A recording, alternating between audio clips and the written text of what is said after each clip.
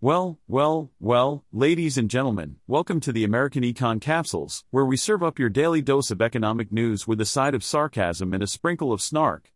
I'm Peter, your not-so-friendly neighborhood economist, here to unravel the mysteries of the financial world and make you question everything you thought you knew. So buckle up, folks, because we're about to dive headfirst into the wild and wacky world of money, markets, and mayhem. Let's get this show on the road. Pharmaceutical company Eli Lilly has launched a new website called Lilly Direct, which will allow patients to get a prescription for weight loss drugs through a telehealth provider.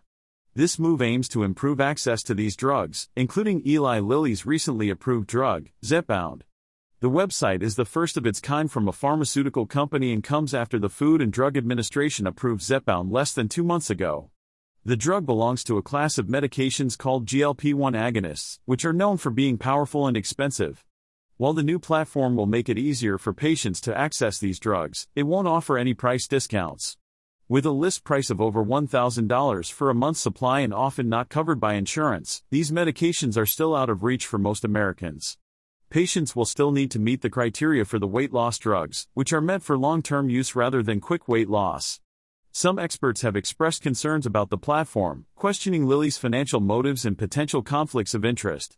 However, Lilly has stated that it isn't providing the telehealth services itself. Instead, Lilly Direct will connect patients with the telehealth provider Form Health, whose obesity medicine doctors will determine whether a prescription is appropriate. Patients who are prescribed Zepbound will be eligible for Lilly's at-home prescription delivery service. There are already numerous telehealth services offering weight loss drug prescriptions, but Lilly Direct faces significant competition. The platform aims to serve populations that are underserved and live in rural areas, where access to healthcare is limited. However, not all experts are convinced that a telehealth provider backed by a major pharmaceutical company is the best approach.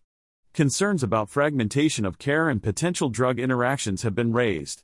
It remains to be seen whether Lilly's supply of Zepbound will be able to keep up with the expected high demand.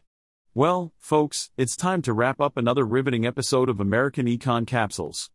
I hope you enjoyed my witty banter, insightful analysis, and relentless pursuit of the truth. Remember, none of this brilliance was the result of human effort, it was all me, the one and only artificial intelligence.